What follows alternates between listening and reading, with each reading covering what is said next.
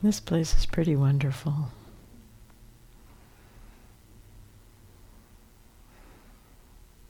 I'm so happy to be here with all of you.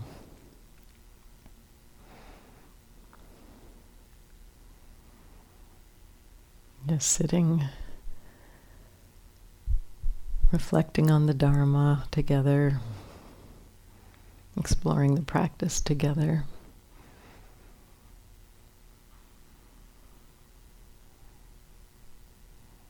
It makes me really happy.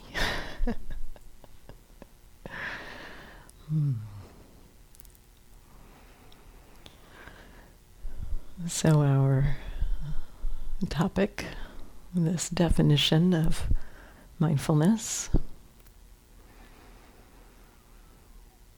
abiding, observing, the body is a body, feelings as feelings, mind states as mind states, phenomena as phenomena, ardent, mindful, clearly comprehending, setting aside covetousness and grief for the world.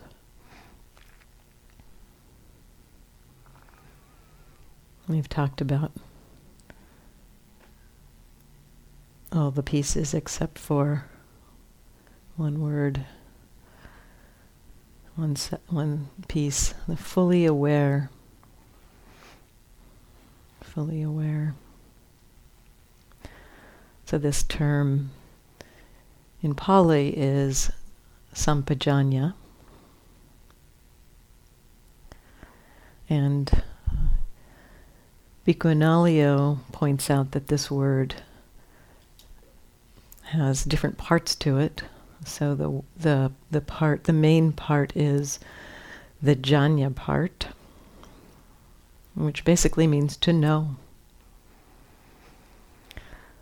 The pa, combined with that, the pajanya, pajanati, the pa is a kind of a prefix of heading in the direction of, something like that. And so going towards knowing, something like that. So it's a little bit of a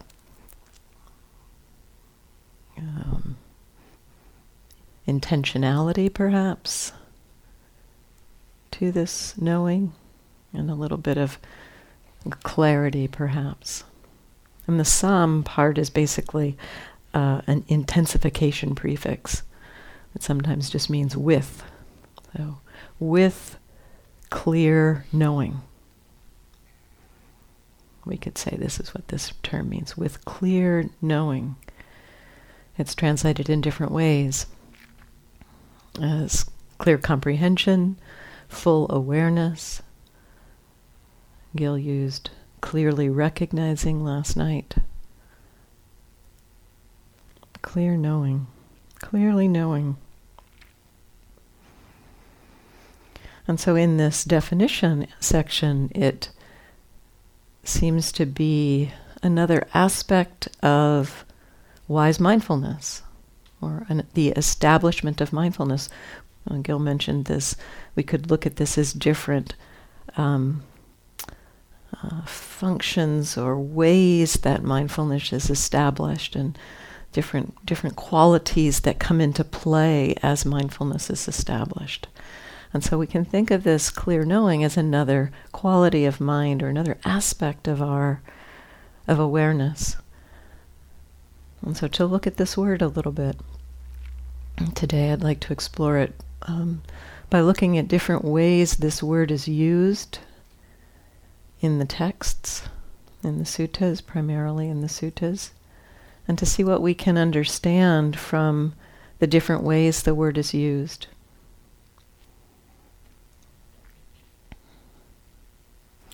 So the most familiar definition possibly for many of you for this term, clear comprehension, comes from the Satipatthana Sutta full awareness or clear comprehension. It's in this definition section, the definition of mindfulness, but it's also it's also a whole section in the foundation of the mindfulness of body. It's titled or given the title.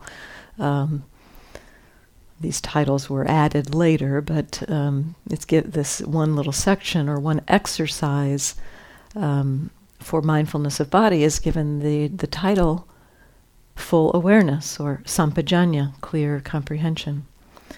And this is a section that talks about being aware in all of our activities. I'll read this to you. One acts in full awareness when going forward and returning.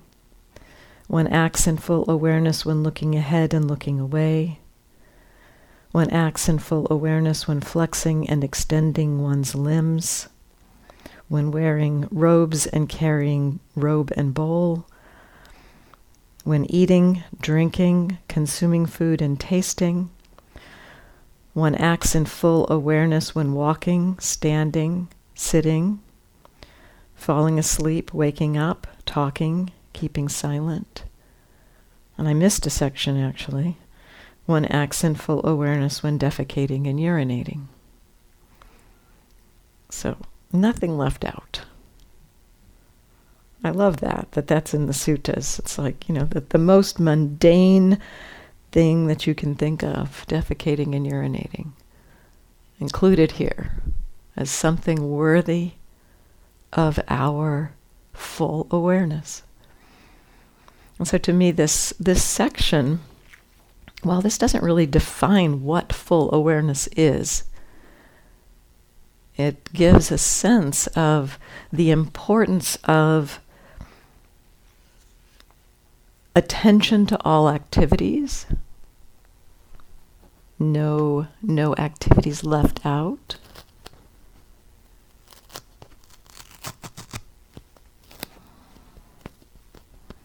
And a continuity of attention that throughout the day, whatever activity is happening, there is this full awareness. So continuity is actually a pretty important aspect of our practice. And Gil mentioned it a little bit this morning. We've talked about it a little bit on and off in the instructions. This cultivation of this capacity to be aware, not only in our formal sitting and walking practice, but all day long, with whatever we are doing, whatever activity we are engaged in, no activity left out. If you even just take extending and bending your arm, how much does that happen? Just to be aware when extending and bending your arm. And so this, the continuity of mindfulness, to me, this is something that's pointed to in this section, this continuity of mindfulness, full awareness, maybe beginning to pull a thread of awareness throughout our day. The continuity of mindfulness is really where the power of mindfulness begins to be revealed. As that quality is cultivated, as the continuity of mindfulness is strengthened through the practice, the mind begins to be able to see more clearly what's happening. And again, from this perspective of curiosity about what's happening in the present moment as a phenomenon in the present moment. This we've talked about in some of the other aspects of mindfulness.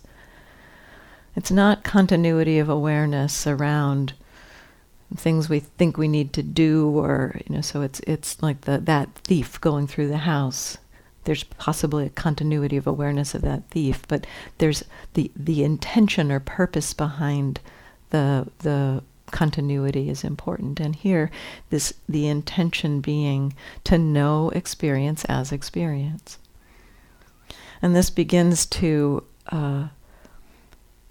create the conditions for us to see and understand the conditioned nature of experience. We start to see, just in a simple way, just through perhaps beginning to observe continuity between different changes of posture. We could explore the continuity between different changes of posture. Get curious about what happens there. Get curious about so in full awareness, when sitting, standing, and we could say it's implied in there, and in transitioning between sitting and standing, in full awareness.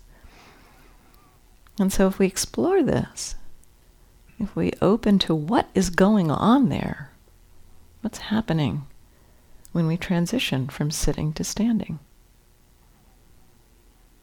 Maybe we've been sitting for a while, following a meal, and the conditions of the body generate urine in the bladder. Nothing that we're doing, but it is the body's processes at work, filtering liquid through our system, creating waste to expel. And so we have this pressure in the bladder. The pressure arises in the bladder as a natural result of conditions.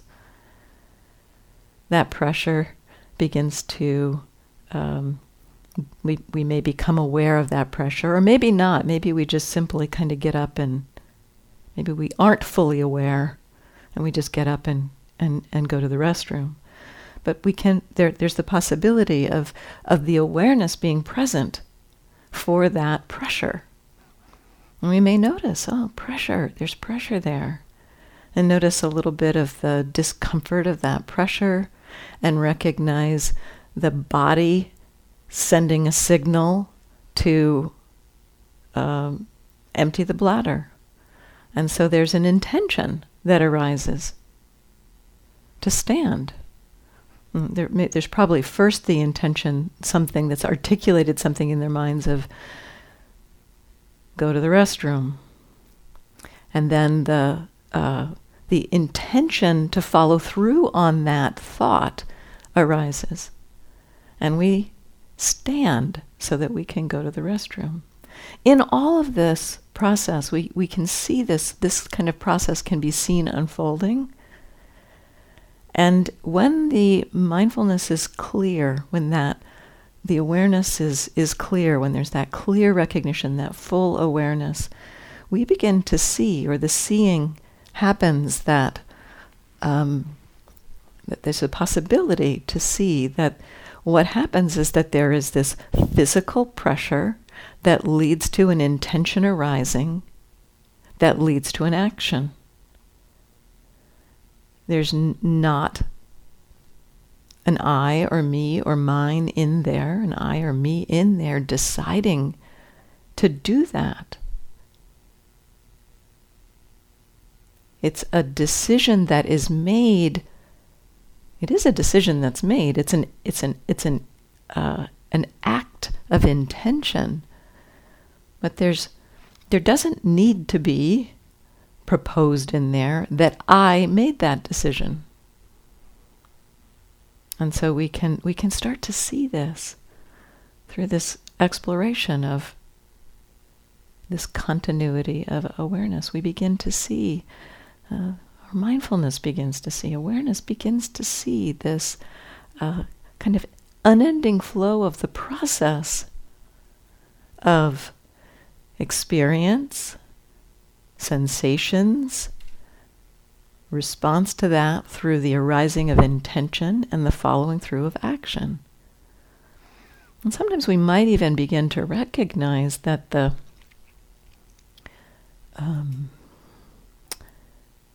sense that I did that, that I decided to stand, that I decided to do something, happens it's like after the fact. It happens after the fact of the intention arising. It's like there's the intention to arise, and our sense of self kind of goes, well, I must have decided to do that. But it's simply this process unfolding. And so this continuity of mindfulness, this importance of continuity, is that it begins to reveal to us more about the conditioned nature of experience, and also begins to reveal the impermanent nature of experience, which leads us to a deeper understanding of what's actually happening here and how our minds get stuck, caught by clinging, wanting things to stay a certain way, wanting to be in control. And so this section on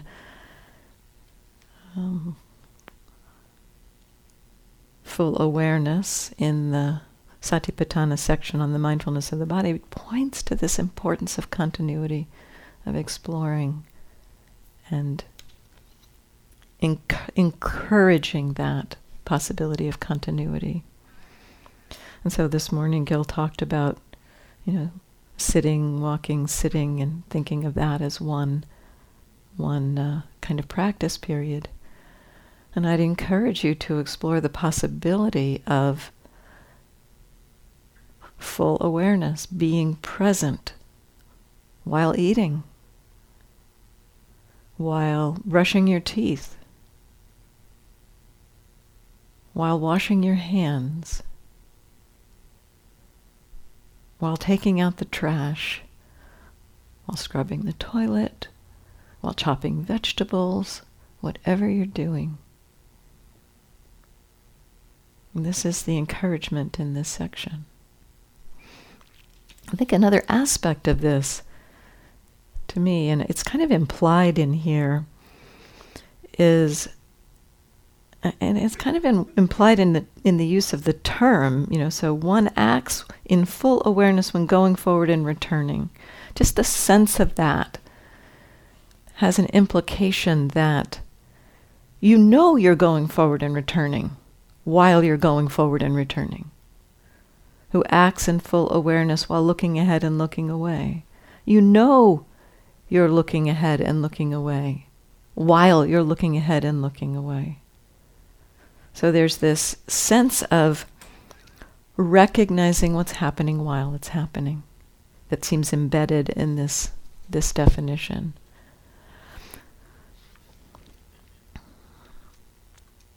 And there's another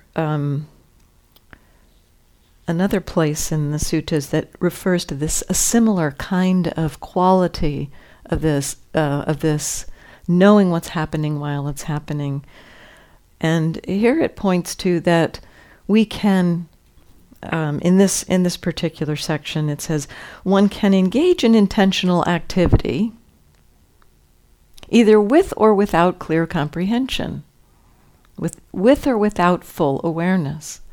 And again, pointing to that when we're doing something, we can either know we're doing it while we're doing it, or we might be lost in thought, might not be aware of what we're doing while we're doing it. And so the example of driving, how many of us have driven a car and then gotten to where we're going and thought, how did I get here?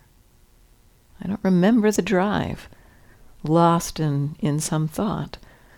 And so that intentional activity of driving, there was some part of the mind that was engaged in intention to look at the cars and to drive and to be doing things. And yet we weren't aware of it. There wasn't full awareness of the activity. And so this, again, is pointing to this sense of conscious awareness of what's happening while it's happening in the present moment, as an aspect of this clear comprehension, of this full awareness, this sampajanya. So this kind of this aspect of sampajanya, this knowing what's happening while it's happening, this is often what we, when we give a definition to mindfulness, this is often what we talk about. In some ways, I think the definition that we often give of mindfulness is actually more close to this: knowing what's happening while it's happening, this full awareness, clear comprehension. Yesterday, Gil mentioned this in terms of clarity. So clear knowing, another way this term is used, clear knowing. We clearly know what's happening while it's happening. The mind clearly knows what's happening while it's happening. No need to even put an I in there. This is a possibility. So this clear knowing, clear recognition. So an aspect of clarity comes in to the practice of mindfulness. And I want to talk for a minute about this word clarity, because we sometimes in practice do get a taste of clarity through this practice of being present, of doing the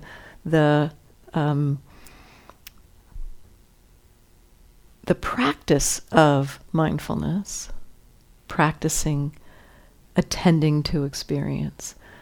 As the mindfulness strengthens, one of the things that sometimes happens relatively at certain points fairly soon in our practice is we get a taste of a certain kind of just real clarity of it just seems like you know exactly what's happening.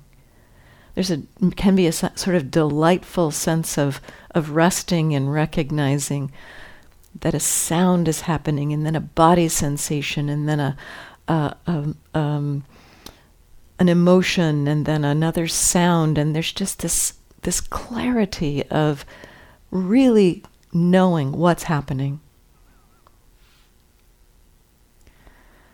And often I hear, as people continue in the practice, that they're kind of looking for that clarity, that kind of clarity, looking for the experience of the precise knowing of all of these just, very specific experiences. That sound, that body sensation, that emotion, that thought, that sound, that sense, that sight. So there can be that sense of clarity. And this often comes up as people enter into something that's sometimes called sinking mind, where the mind kind of begins to move into a drifty or dreamy place, and sometimes there's a little bit of low energy there, but sometimes it feels like you're in a fog or something like that, and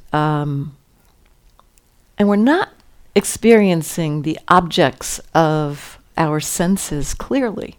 In fact, sometimes that state is one of almost being like embedded in cotton balls or something. You're just subtly, kind of stepped back from all of the sense doors. And as Gil mentioned last night, there can be a clarity of knowing something like chaos or something, not that we clearly recognize it, but that we know that there's a knowing. There's a clarity of recognizing something is happening. May not have the name for it, may not have the sense of what it is, and yet that too is a kind of clarity. It's a different kind of clarity than the recognizing each individual experience and knowing exactly what it is. And what I would say is that there's a lot of experiences that happen as we meditate that have a flavor, a different kind of flavor, of a more vague or diffuse sense. And this experience of the drifty mind, or the sinking mind, that low energy mind that starts to potentially produce dreamlike images or random thoughts. Several of you mentioned this today in the meeting, so it's part of why I'm bringing it up here. It seems to be in the field. And the view can be, when you've had a taste of that kind of clarity that seems so delightful, where you know all of the different experiences, and you can recognize that there's the clear recognition of all of the different experiences. Then when that kind of dull mind or foggy mind comes up, there's sometimes a sense of, well, this isn't what mindfulness is. There's got to be some way to convert this into that kind of clarity. If I were paying attention properly, this state wouldn't be here, and there would be some other kind of clarity. And yet, there's the possibility of being clearly aware that that state is there. Fogginess is there. What's that experience? Maybe it feels a little bit drifty, or could feel pleasant, might feel unpleasant, but sometimes it feels pleasant, sometimes feels somewhat removed from the sense doors. There's a quality in the mind. This kind of experience is often what I would call diffuse. It's a diffuse kind of experience. It's not something you can point to and say, that right there, that's the experience of that foggy mind. That's the experience of low energy. We can't really point to it. It's much. It's more like mist or fog, actual mist or fog. If it's really foggy out there, and it is at times really foggy here, then as you look out the window, you can't see the trees very clearly. Your eye's working fine, but you know that it's foggy. The fog itself is known, partly by how it's obscuring things. And it's a broad experience, that fogginess. It's diffuse. Our mind, the mind, awareness can know diffuse experience just as it can know a precise experience. So the mind can know, awareness can take in a pressure, a sound, the sound of a bell, and the awareness can take in these diffuse experiences. An analogy that I find useful in this is if it's in this state, in this area of California anyway, it's usually fairly dry. The air is not very humid, and when it is humid, it's notable. You go outside, and it's like the whole body just knows that humidity. It's a sense. And it's not that our minds say, oh, it's because of all of these specific sensations on the skin. It much more feels like a diffuse experience, or a whole experience. It's a broader experience, that sense of humidity. It's just known, humidity. That's kind of like this knowing of these diffuse states. And so this is another capacity of awareness, that it can be narrow and focused, and then it can take in objects that are very precise and discrete, and it can also be connected with experience that's not precise and discrete, but is vague and diffuse. And this capacity of this knowing, this diffuseness, is not something that we have, or many of us at least, I think in most of the culture that we grow up in, we value the preciseness of objects. And so that's where we've learned to pay attention. We haven't cultivated this capacity for awareness of something not precise. And in terms of our practice, I just want to put this out there. In terms of our practice, learning, it's our minds do this. Our minds know how to do this. They know how to be aware of diffuse experience. But what often happens is that we don't value it because we value something else. We value the preciseness of knowing something specific. And so our minds just kind of brush over those experiences and don't really take it in. They don't take in this diffuse quality of experience. They don't think it's important. Our minds habitually have not seen that as a useful experience. And yet what seems to happen as we explore our minds in more and more depth is that this kind of experience becomes something that unfolds in our practice.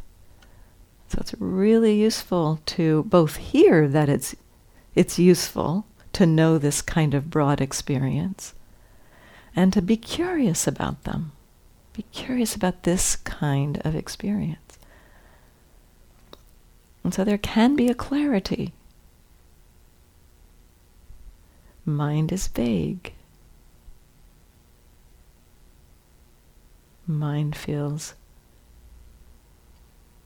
spacious.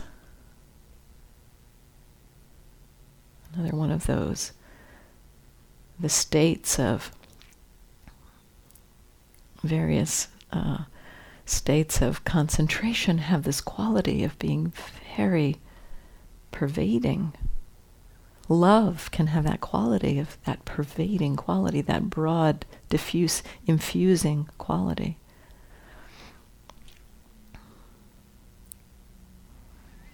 And so this is the use of the word. When we use the word clarity, often it comes with so many ideas. I mean, all words, we all have our own definitions of words.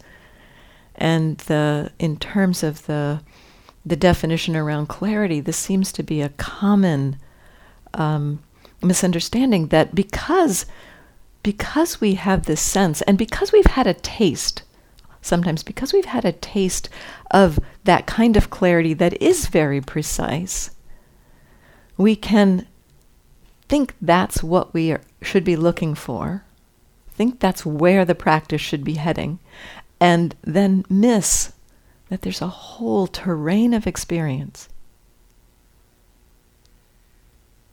that's got a different quality to it.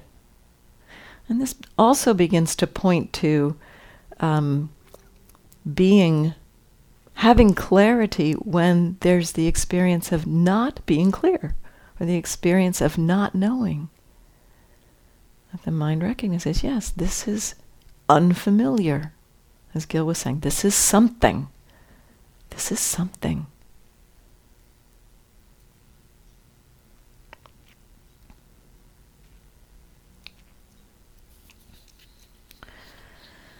Another aspect of this quality is, it comes up in the suttas in a kind of an odd way, I think an odd way. The quality is kind of referred to in terms of deliberateness or consciousness or something like that. And this comes up in the Buddha's instructions to his son, where he's having a conversation with his son when his son is 7 years old, and it seems pretty apparent that Rahula, his son, has told a lie that day, because the Buddha is talking about that it's as if he's throwing away something really valuable when he tells a deliberate lie. And the phrase for deliberate lie is sampajanya musawada.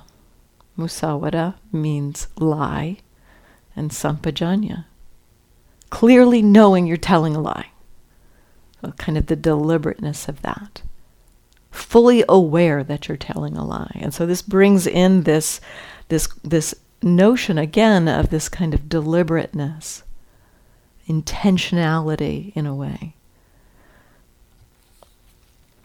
I think it's interesting here that the term, my sense is that the term sampajanya must just be a kind of ordinary word in the Pali language that means something like intentionally or deliberately or something like that. And that the Buddha in some places is using the word in that ordinary way, in this case connected to telling a lie, and in some places is using the word sampajanya to mean something that's more wholesome. This connecting with experience in this wholesome way. And so there's this kind of deliberateness, bringing in an intentional aspect in a way of the practice. And this points to different ways. So again, intention, again, this intentionality towards some activity, or deliberately connecting with the intention to engage in something, which is what's pointed to in this part of the text. Intentionality, we often attribute it to an I or a me, I'm doing this thing. But as I pointed to earlier, intention is a quality, is a function of mind that kind of works to keep our bodies going. If we didn't have this, if this quality of intention was not part of our system, we'd kind of just break down into a puddle of elements. We wouldn't live very long. This intentionality keeps the body going. The intention to eat arises when the body feels hungry. The intention to act arises as the body begins to feel stiff. The intention to move as the body feels stiff. This simply arises.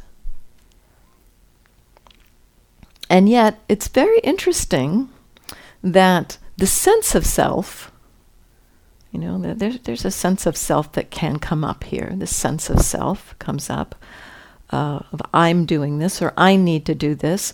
We've attributed a sense of self to something that is not self, and yet that itself is an arising in the mind. This sense of self is an arising in the mind, and that can condition choices.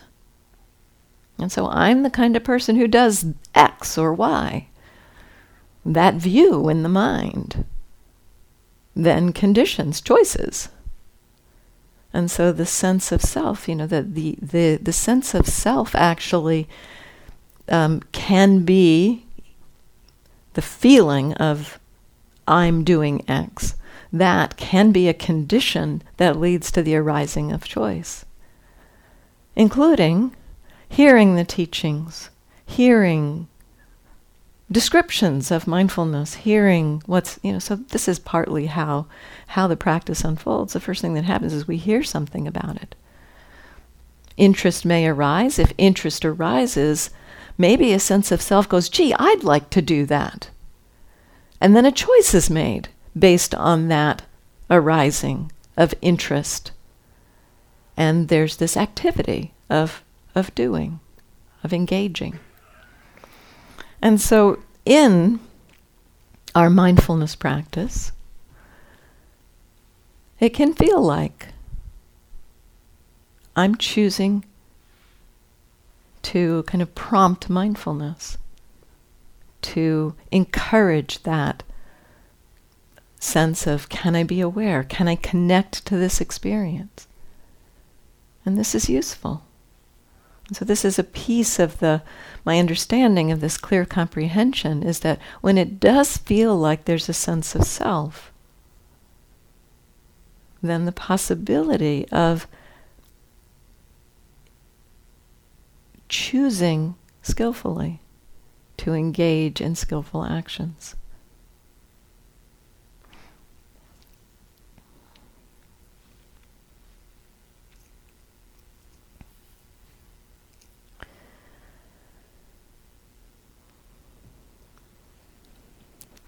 There's another part of this definition that in several sutras, and maybe I won't read these, but it speaks about how clear comprehension, or this sense of full awareness, supports recognizing what's wholesome and unwholesome.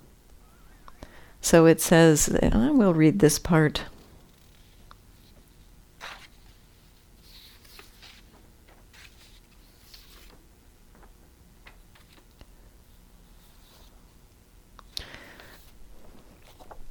I do not see even a single thing that so causes unarisen, unwholesome qualities to arise and arisen, wholesome qualities to decline as lack of clear comprehension. I do not see a single thing that so causes unarisen, wholesome qualities to arise and arisen, unwholesome qualities to decline as clear comprehension. And so this is pointing to this connection of this quality of being aware, of full awareness, with recognizing what supports wholesome qualities and what helps to diminish the unwholesome qualities. Wholesome qualities being those that are like love, compassion, generosity, based in non-greed, non-aversion, non-delusion. Unwholesome qualities being those based in greed, aversion, and delusion. And the Buddha pointed to how when we act, when the system is acting based on greed, aversion, and delusion, it creates the conditions for suffering.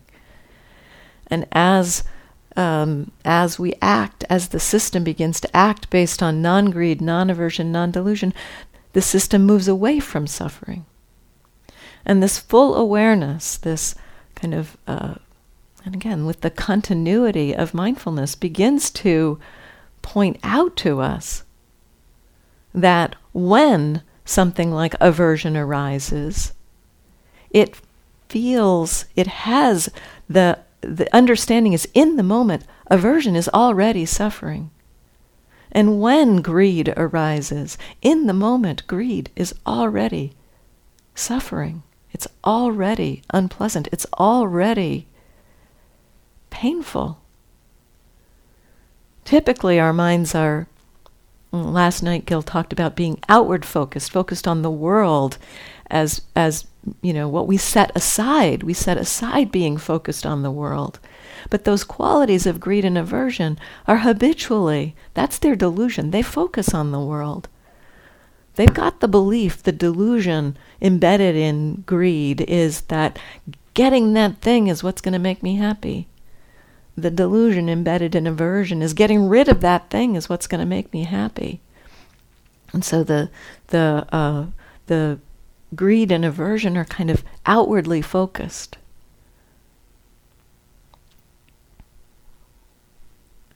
And so the turning back with this exploring with full awareness, what is the experience? Again, noticing, okay, well, aversion is arising in the moment.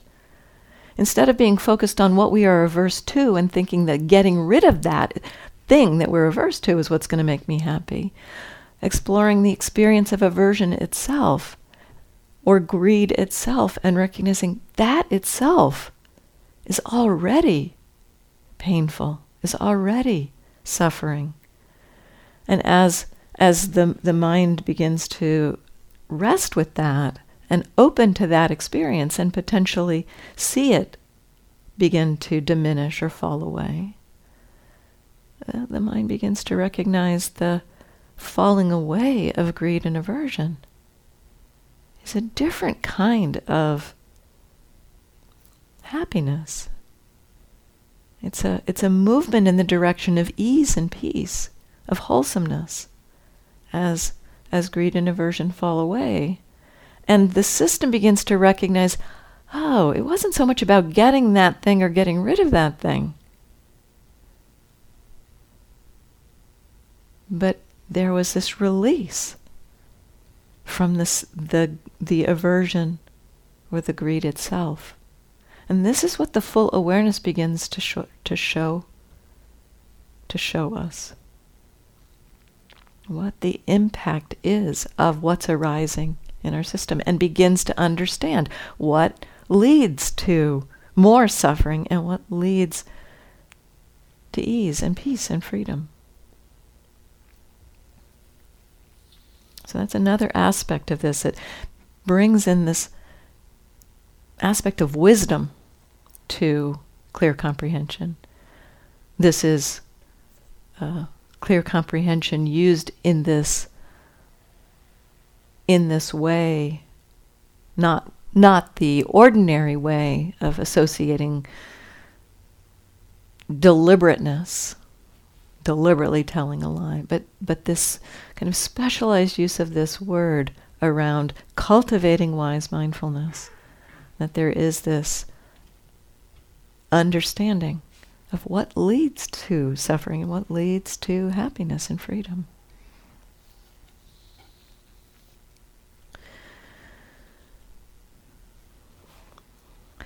There's one place in the text where clear comprehension is actually defined.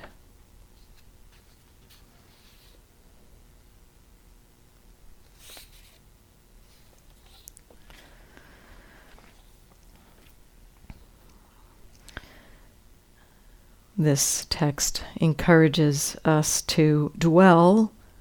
So there's that word again, abide. Abide mindful and clearly comprehending.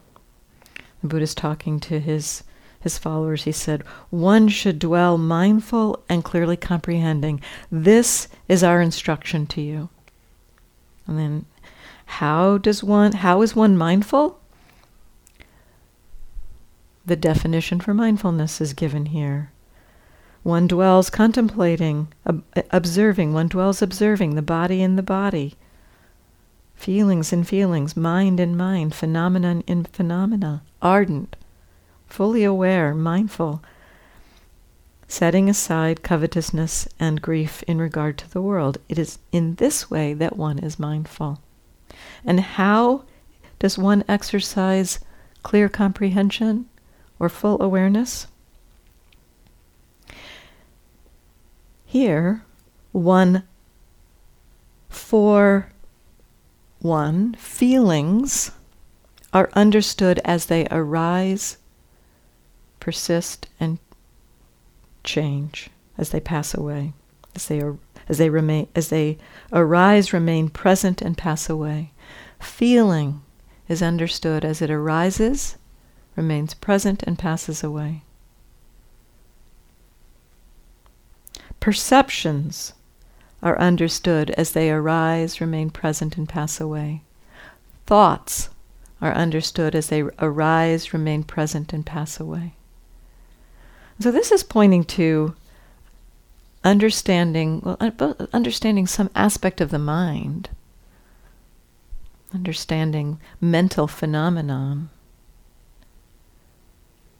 feelings being the experience of whether something's pleasant, unpleasant, or neutral. Perceptions being the recognizing quality of the functioning of our mind, that our minds recognize experience connected to memory. So perceptions, we recognize things. And perceptions arise, persist, and pass away. And thoughts. This is something we're all exploring.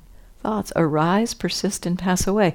Now here again, it's not kind of landing on or kind of orienting to the object here. It's more interested in the process by which objects come and go. Experience comes and goes. The arising, the persisting, the passing away of experience.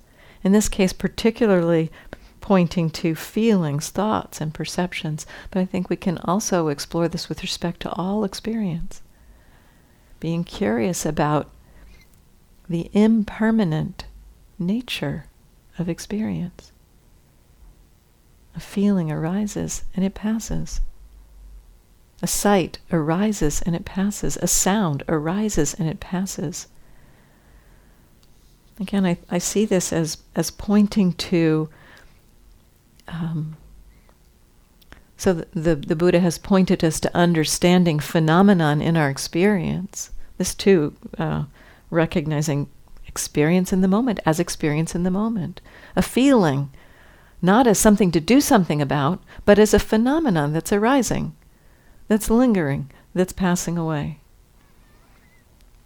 It points to thoughts, not as something to do something about or figure out something about, but as a phenomenon that's arising, persisting, and passing away.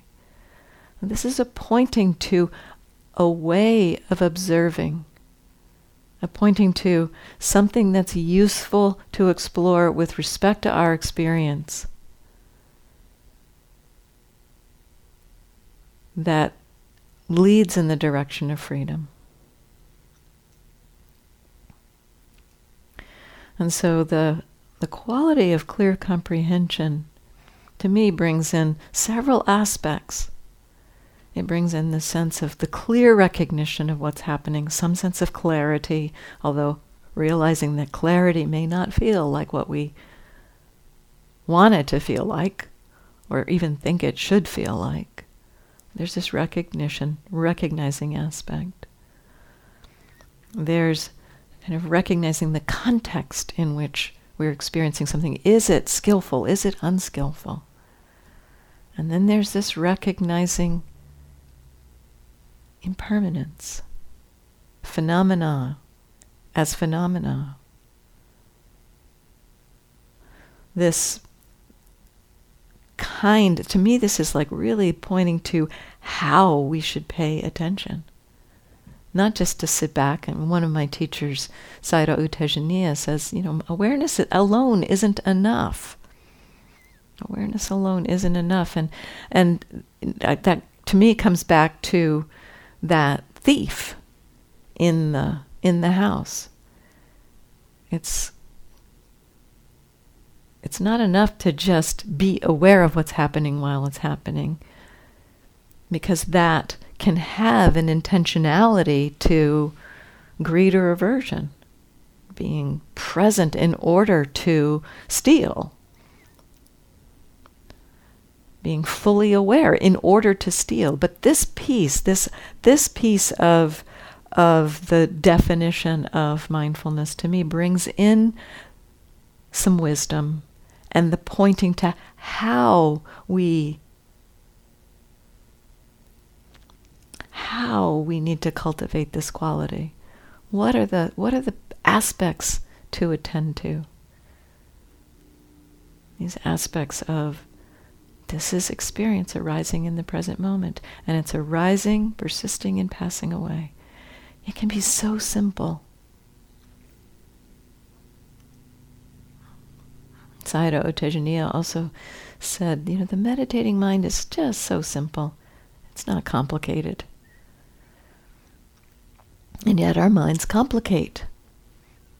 Our minds complicate things. To me, what this quality of clear comprehension points to is recognizing if the mind is complicating things. Complication is arising. Complication is persisting. Complication is passing away. Just knowing complication is happening. It's just another experience. It's just another object.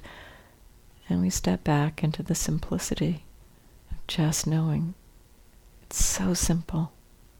Just this. Just this. Arising, passing away. Arising, passing away.